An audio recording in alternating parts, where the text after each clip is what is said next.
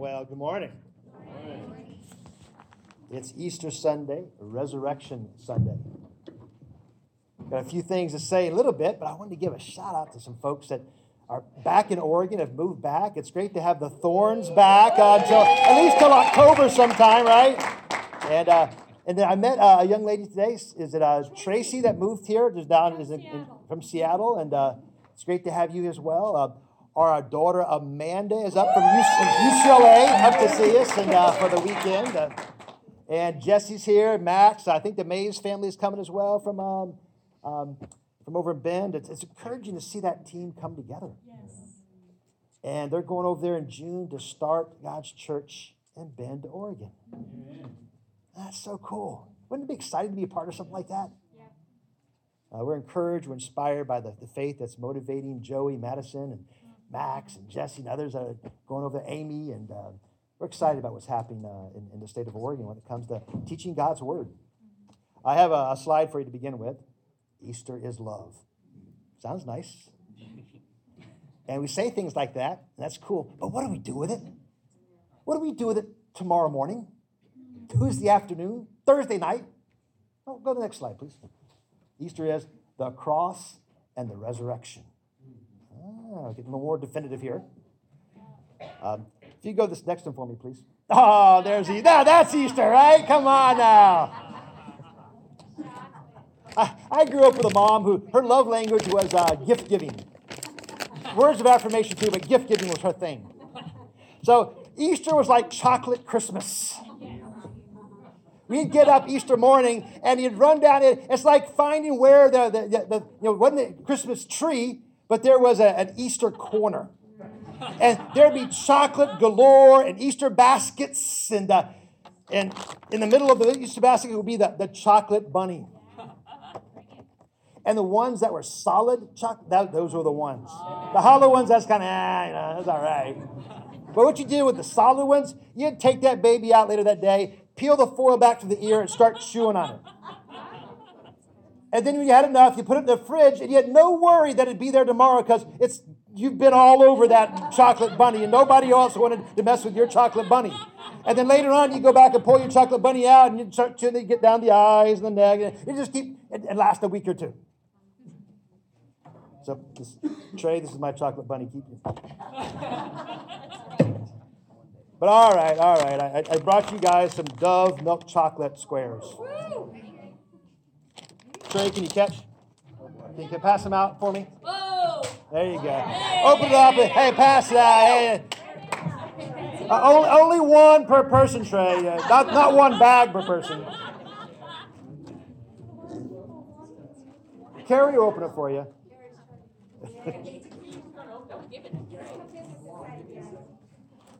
I was getting my hair cut this week for Easter, an Easter haircut.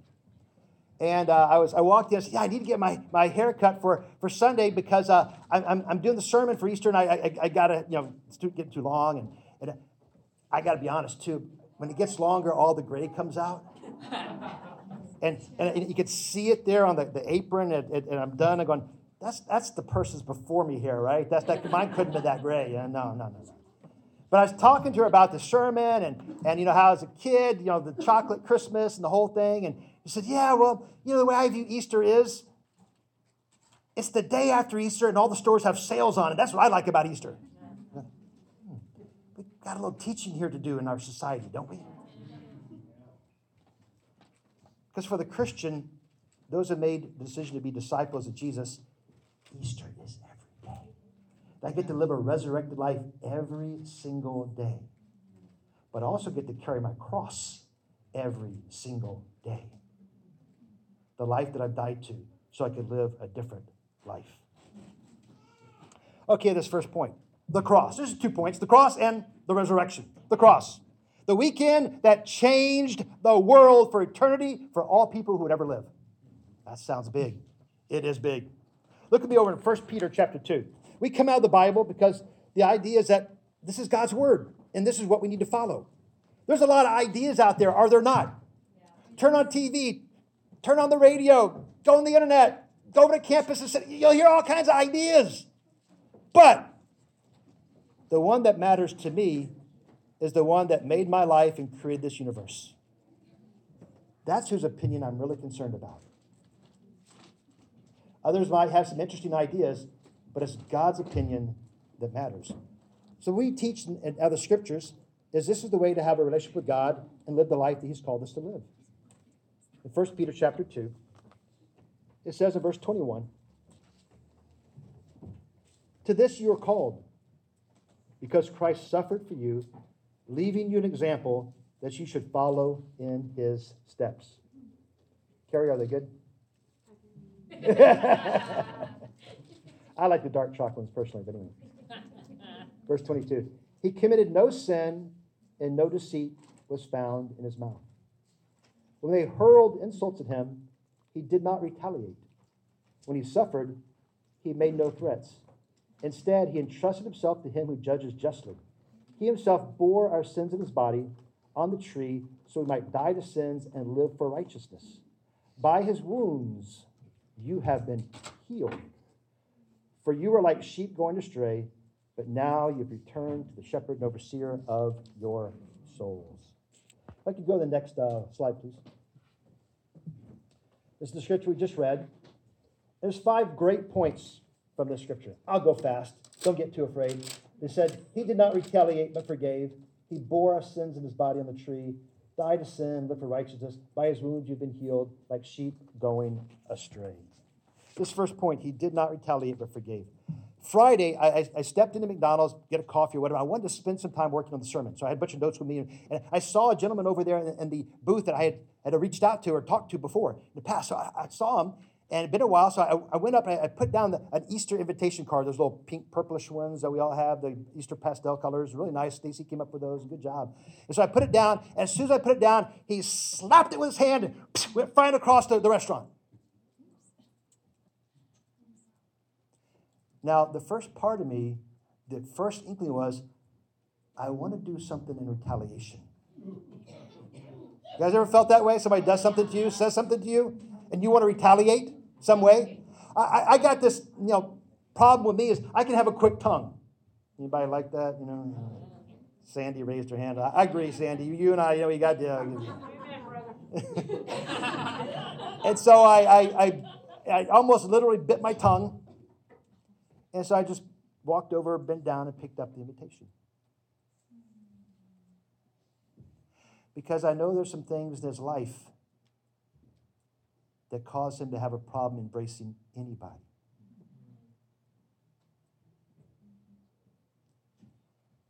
But Jesus is willing to not retaliate, but to forgive, because he knows there's some things in our lives that makes it really hard for me and you to embrace God, to embrace Jesus on the cross. Because some other things we want to be doing, and other ways we want to be thinking, that make us hard for us to embrace God and still think and be that way and do those things. But God still says, I'm going to forgive you. I'm waiting for you to come back to me.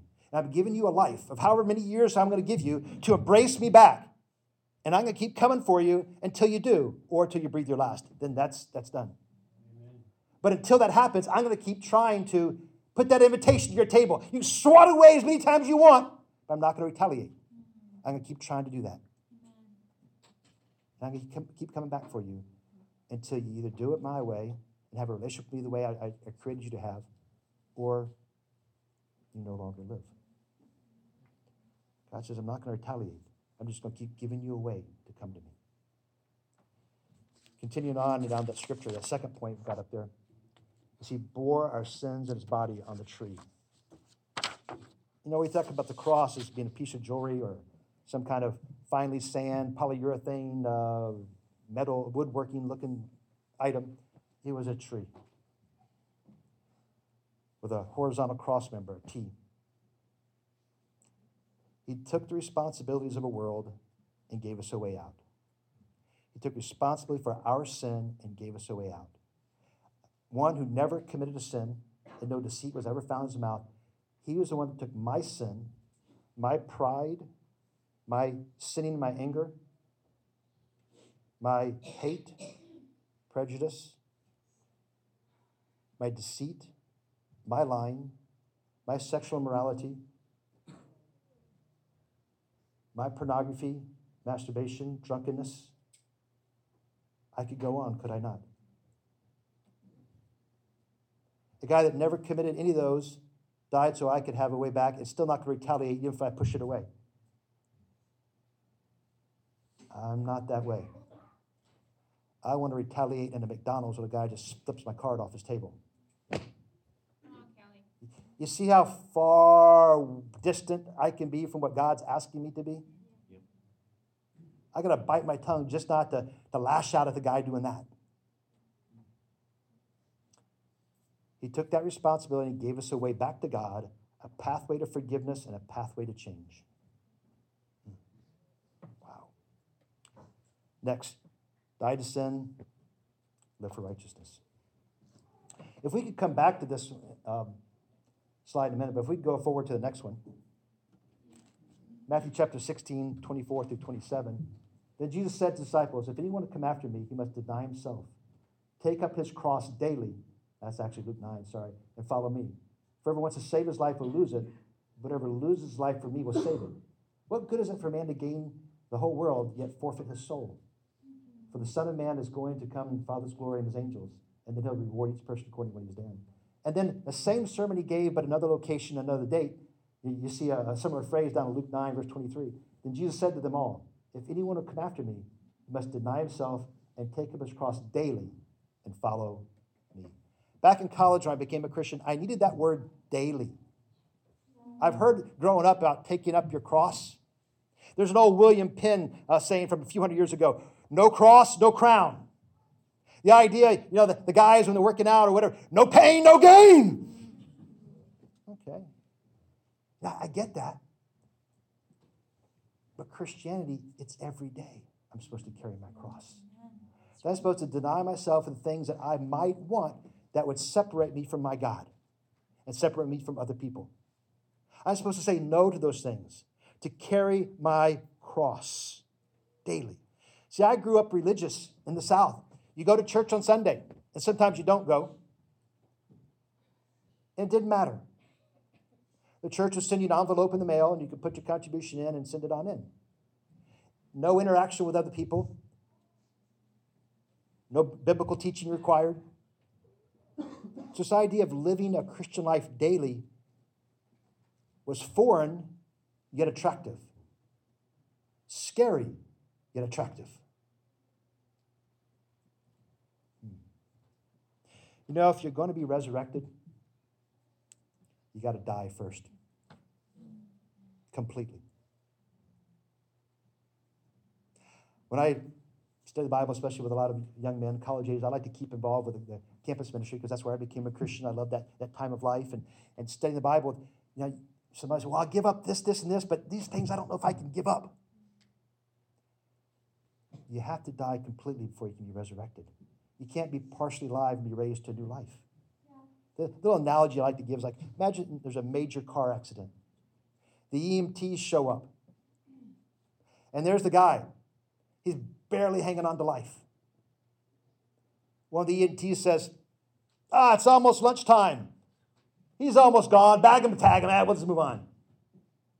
Nobody would think that would be right.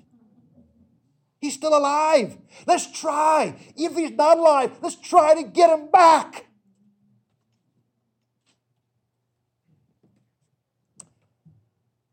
If we're going to be a disciple of Jesus, be resurrected to new life, you and I have to die to an old life first. Not just intend, not just have good intentions, not to change a few things in life. There has to be a death. Yes. Of thinking, of attitudes, of taking out the things that shouldn't be there and putting in the things that God wants there. Hey, this is a big deal. Jesus' death on the cross was violent. And it was challenging. And even the night before, he prayed to God 3 times, God, I don't want to do this. Is there any other way? Because he didn't want to be separated from God because of our sins. Yet he did it. That decision to die is a violent decision, believe me.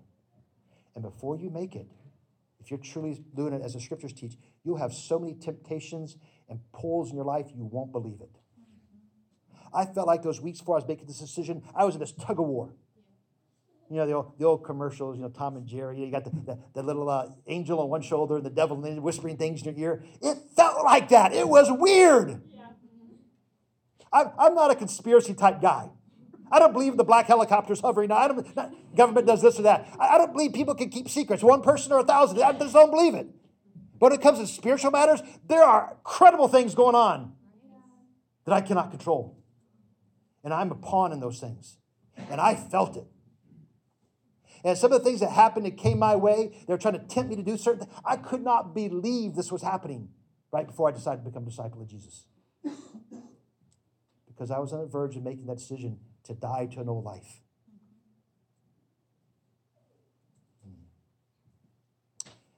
If we go back to the previous slide.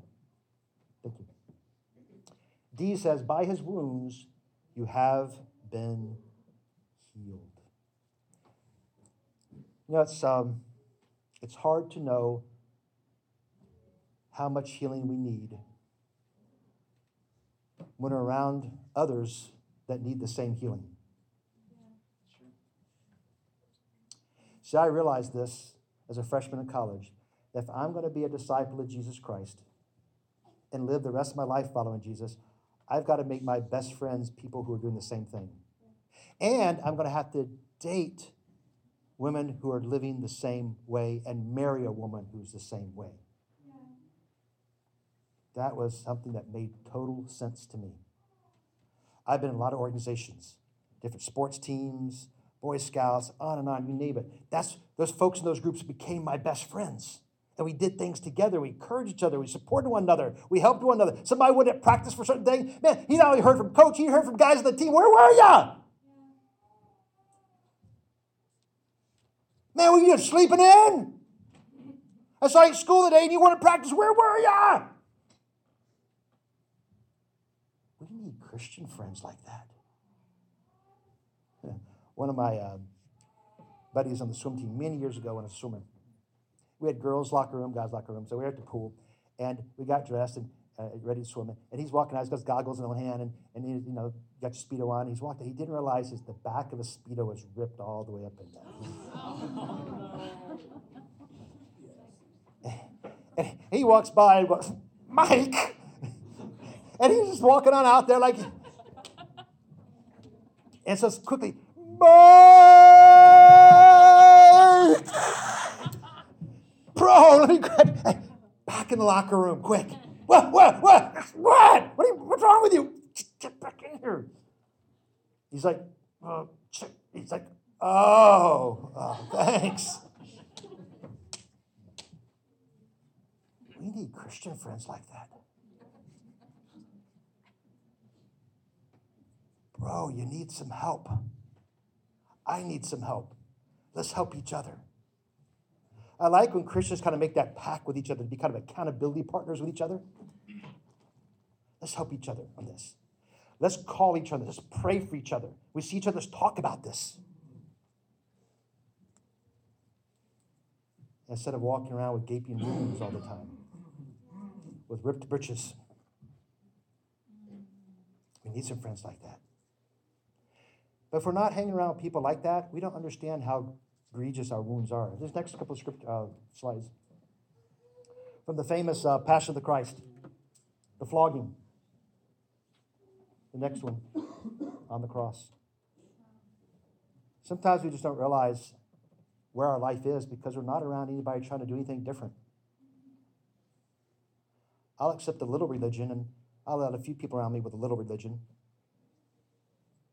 But that guy carrying his cross daily, I don't know. I don't know if I want to hang around that. I had to make a decision my freshman year. I'm going to make Christians my best friends, even if they're not cool with other people. Yep. But I made a decision, whether you're cool or uncool, you're a disciple of Jesus Christ, I'm going to make you my best friend. Even if we don't click right off the bat. Even if we don't have chemistry, right the first time we talk. I'm going to make you my best friend because you're a disciple of Jesus, and I need that. I know you do too, but I need that. I'm going to make Christians my best friend. Hey, I lived on a dorm floor while I was making that decision with a lot of funny guys, cool dudes. They were. I got to admit, some of them were fun to be around, but they weren't followers of Jesus Christ. There was no question about that. But I knew I had to make some new friends. If you could go back a couple to the one before that, please. Thank you. This last one, like sheep going astray. We can miss how much healing I need, and I can miss how much I really need the Christians. I'm going to follow up on this point a little bit more. I don't want to go astray, and I don't want to be deceived in life. I have to constantly encourage myself about my own teaching publicly because I want it to be palatable, but I want it to be the truth. And in a society today that has watered down morality, taken God and his word out of the public arena, I want to continue to teach God's truth. I don't want to teach the truth of our day. Come on, Kelly. Or in 10 years, be teaching the truth of another day in 10 years. The truth back when I was younger, back in the made decision in the early 80s, our society was drastically different than what it is today. And many moral issues. Wherever society goes, society is going to go. I want to stay on God's word that will not change and will not be different.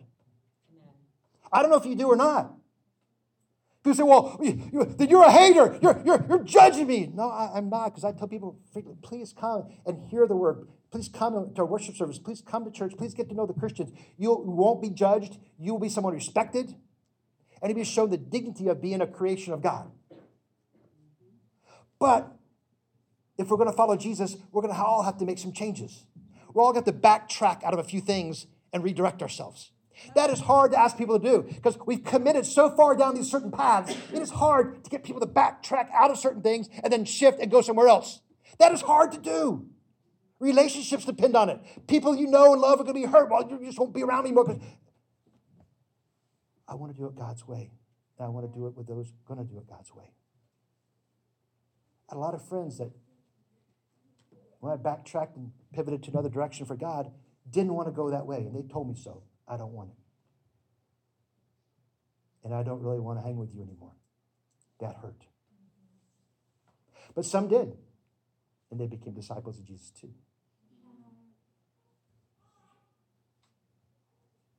Hey, it's hard to realize the healing that needs to take place and directional changes that need to take place in my life. That is challenging. Because it will affect the people around your life.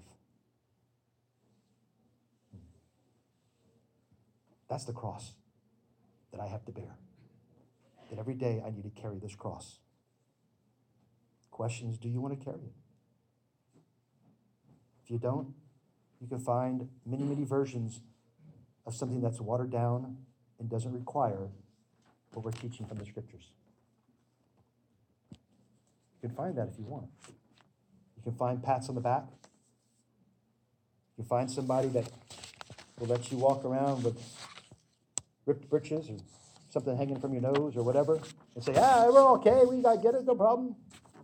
Or you have a friend who'll say, you know what, bro, let me grab you, pull you back in here. Can we talk? Come on. That's the kind of friends I want. I hope you do too. Okay, this next point, the second point, the resurrection. All right. If we could go ahead to 2, 3, I can't remember how you, one more. There, he is risen. Mark 16:6, you don't have to turn there. He has risen. This means something. He's risen. He's done something no other human has done. Risen from the dead after 3 days. Anybody involved with biochemistry? This is really cool to think, what? Really? That's freaky. Yes, it is. Some people might say, well, 2 people in the Garden of Eden, that's kind of weird. A guy being swallowed by a big fish for 3 days and regurgitated on the sand. That's strange. A guy dying on a cross and whipped like he was and flogged and coming to life. That's strange. Well, some people say, well, read that Bible as though it's from God. It's 2,000 years ago and all the people have interpreted it. It can't be right. I think the real issue is that we have to be willing to believe that there is a God.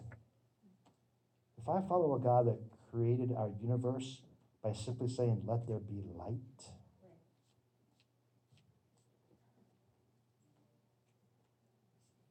Do you think he can keep a book the way he wants it for a couple thousand years? Yep.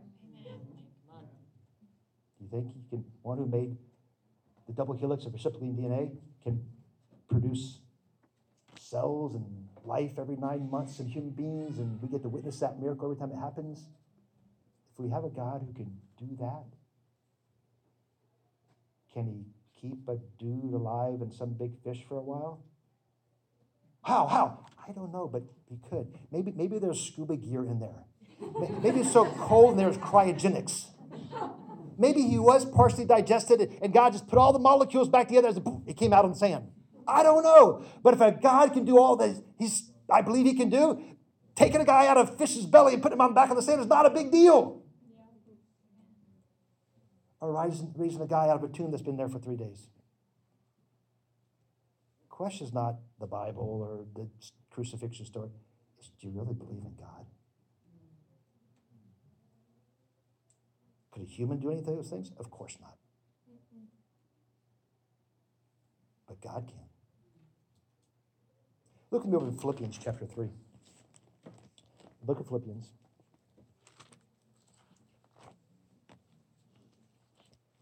Is Sean in here? Sean Madden? He went downstairs. Did he? Okay. Yeah. Remind me when he comes in. Today's his birthday. He's one of the singers up here. So I had a card in here, and it's making me have a hard time turning back towards what the card was. I remember I got a birthday card in here for him. So when he comes in, we'll just surprise him with a birthday card. Here you go, come on. It's his birthday today. So. Philippians chapter 3, verse 7.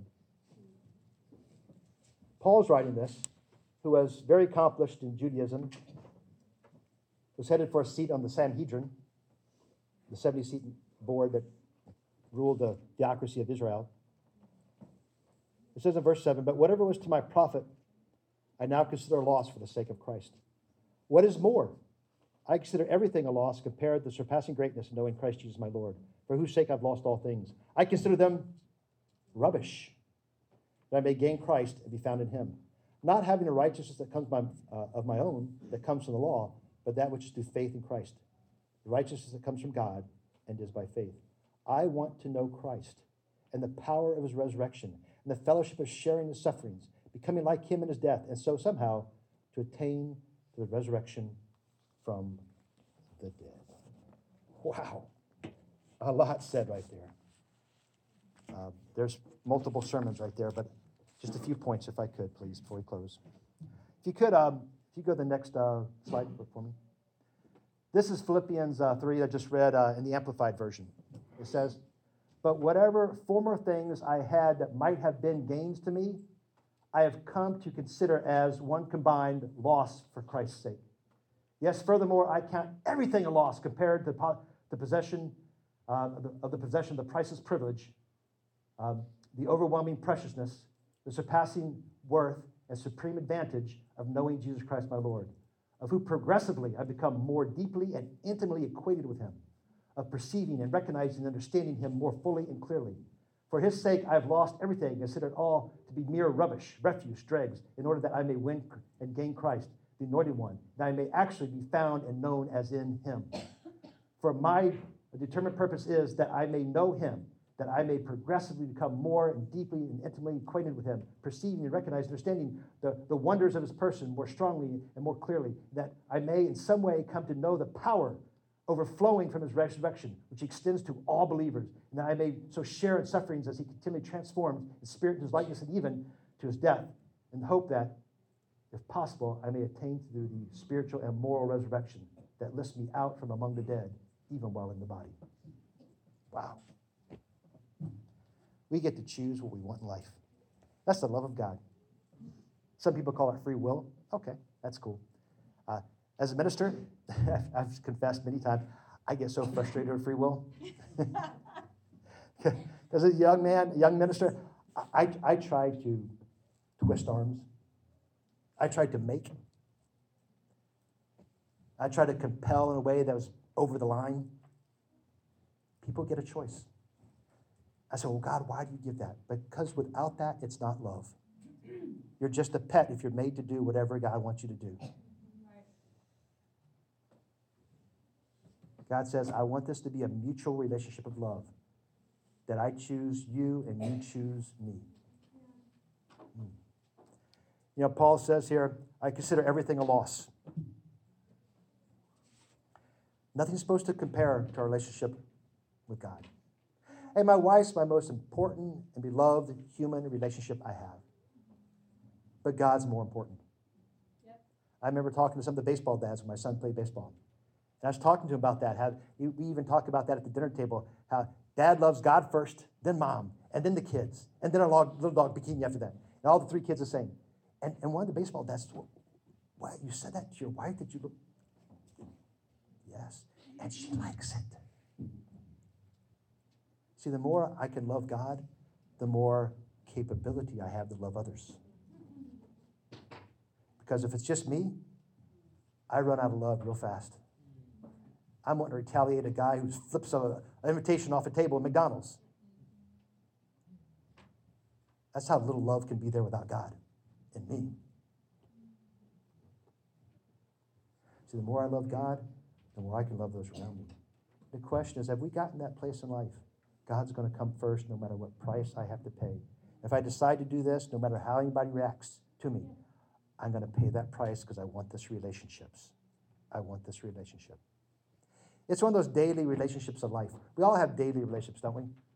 My wife's a daily relationship. My children, especially when they're home, daily relationships. It's great to have Amanda up here for the weekend with us, Easter weekend. But God's my daily relationship. I tell Christians, well, if you're having trouble reading the Bible or praying, talking to God, that says something about where we are with God. It's like if I was in marital counseling and a guy said, well, I have trouble wanting to talk to my wife every day. You know, once or twice a week would be fine. You got a problem here. And we all understand that. I don't want to talk to my kids. I've got a problem here. I have trouble talking to God. I've got a problem here. This next point, I want to know Christ. Life's about God. It's not about me. It's not about what I want to get done and what human desires I want to tickle and fancy and play with. It's about me knowing Christ. This third point is I want to know Christ and the power of his resurrection. I want to change. I'm not the same man that on August 5th, 1989, married my wife, Cheryl. And she'll probably give you a few amens and hallelujahs there. I get to grow as a husband. Why? Because I love her and I want that relationship to grow, and she wants to as well. I want to put her needs before my own, and she wants to put my needs before her own. And see, when you do that, you can see how two people can become one. Otherwise, it's just two singles living under one roof, no matter how many rings you have on it. We've got to be willing to say, this relationship is what I'm living for. So with God, I've got to put him first. I want to understand what it means to be transformed, resurrected to a new life, so that I can please this relationship in every way. God's given me everything he has. He's asked me just to simply love him back with what I can. I'll never be able to match what God gave, but I at least can give everything. I got to have my life transformed in attitudes, my ways of thinking, my vocabulary, my mission in life, what I'm about, what I'm doing. I had to transform all those things. How would I ever do that without the power of God? On my own? Gutting it out? I can do this. I can do it. I can do it. If I can walk around all day like that, everybody's going to think I'm weird. Like when the guys yell at each other in the gym, one more, you can do it, pump and quicker. What would you do with somebody like that? How would you talk to somebody like that? I don't know. But I know I've got to change some things I'll never be able to do on my own, no matter how hard I gut it out. I got to go to God in the resurrection because some serious things are going to have to change that I have no power on my own to change. but I want them to. And I'm willing to pay a price to do that, to know how to do that with God. Are you? Are you there? Oh, Sean, come on up, bro.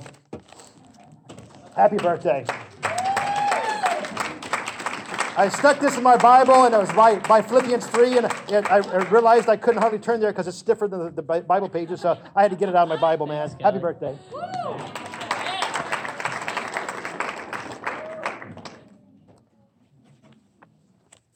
Lastly here, I want fellowship with the suffering along with those who are doing the same. I realize life's not about me padding life and making it as easy as I can. And whatever I have to suffer to continue to carry this cross and live a resurrected life, I want to. We live in a day and age in a country that about as much as you're going to get is a guy flipping off an invitation off your table at McDonald's. That's about all you're going to get.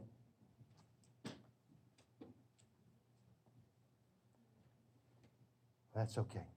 And even if it's more, that's okay. Because I'm willing to suffer for this. I want the relationship that bad. And whatever it's going to take, I want to pay that price. Now, I want to do what other people do in the same thing. It's time to in my life that I realized I had to get to the point when it came to my Christianity, I can't make any more excuses for myself. It'll be a challenge, but I want this. I can't walk around with the same old attitude. It's just not fair. Look what everybody else is doing. I've got to do this along with other people if I'm ever going to have a chance of sticking with it. They're doing the same thing I'm trying to do. You get to choose what you want. It's the love of God. It's free will. It's frustrating free will, but you have it. And too many times when I sit down in conversion counseling times with people and studying the Bible, I feel like, and I tell them, I feel like I want this more for you than you want it for yourself. They say, yeah, I guess you're right. I want you to have this relationship more than you want it. Yeah, you're right. What are the blocks? And we talk about it. This. Do you want to give those up? Last one, maybe not. I appreciate your honesty. Do you want to get there? If so, we can help. We've all been through that. If not, I no longer try to make sure that I can, because I did that too many times as a young minister. I twisted too many arms and drove too many people away.